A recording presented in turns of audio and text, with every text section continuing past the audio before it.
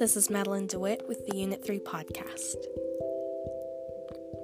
My favorite part across all 3 chapters would have to be Chapter 7 specifically.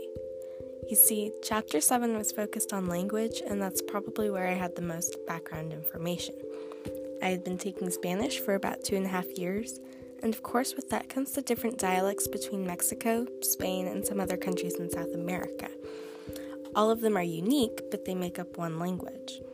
Also, I was born in Texas, but my parents are from Michigan, so I know a bit about the isoglass. And then when they mentioned the Navajo in the beginning, well, I had read about them, and I think I said that in my podcast pager. My least favorite part would have to be Chapter 8. Not because it was difficult, but there just wasn't a whole lot to say about it. As for the why of the where, culture is everywhere. It's distinct in certain places, such as Japan, or mixed with a dozen other cultures, like in the United States.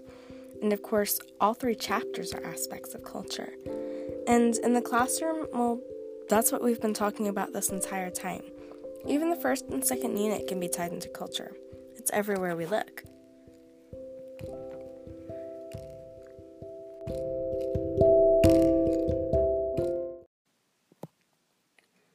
Thank you for listening.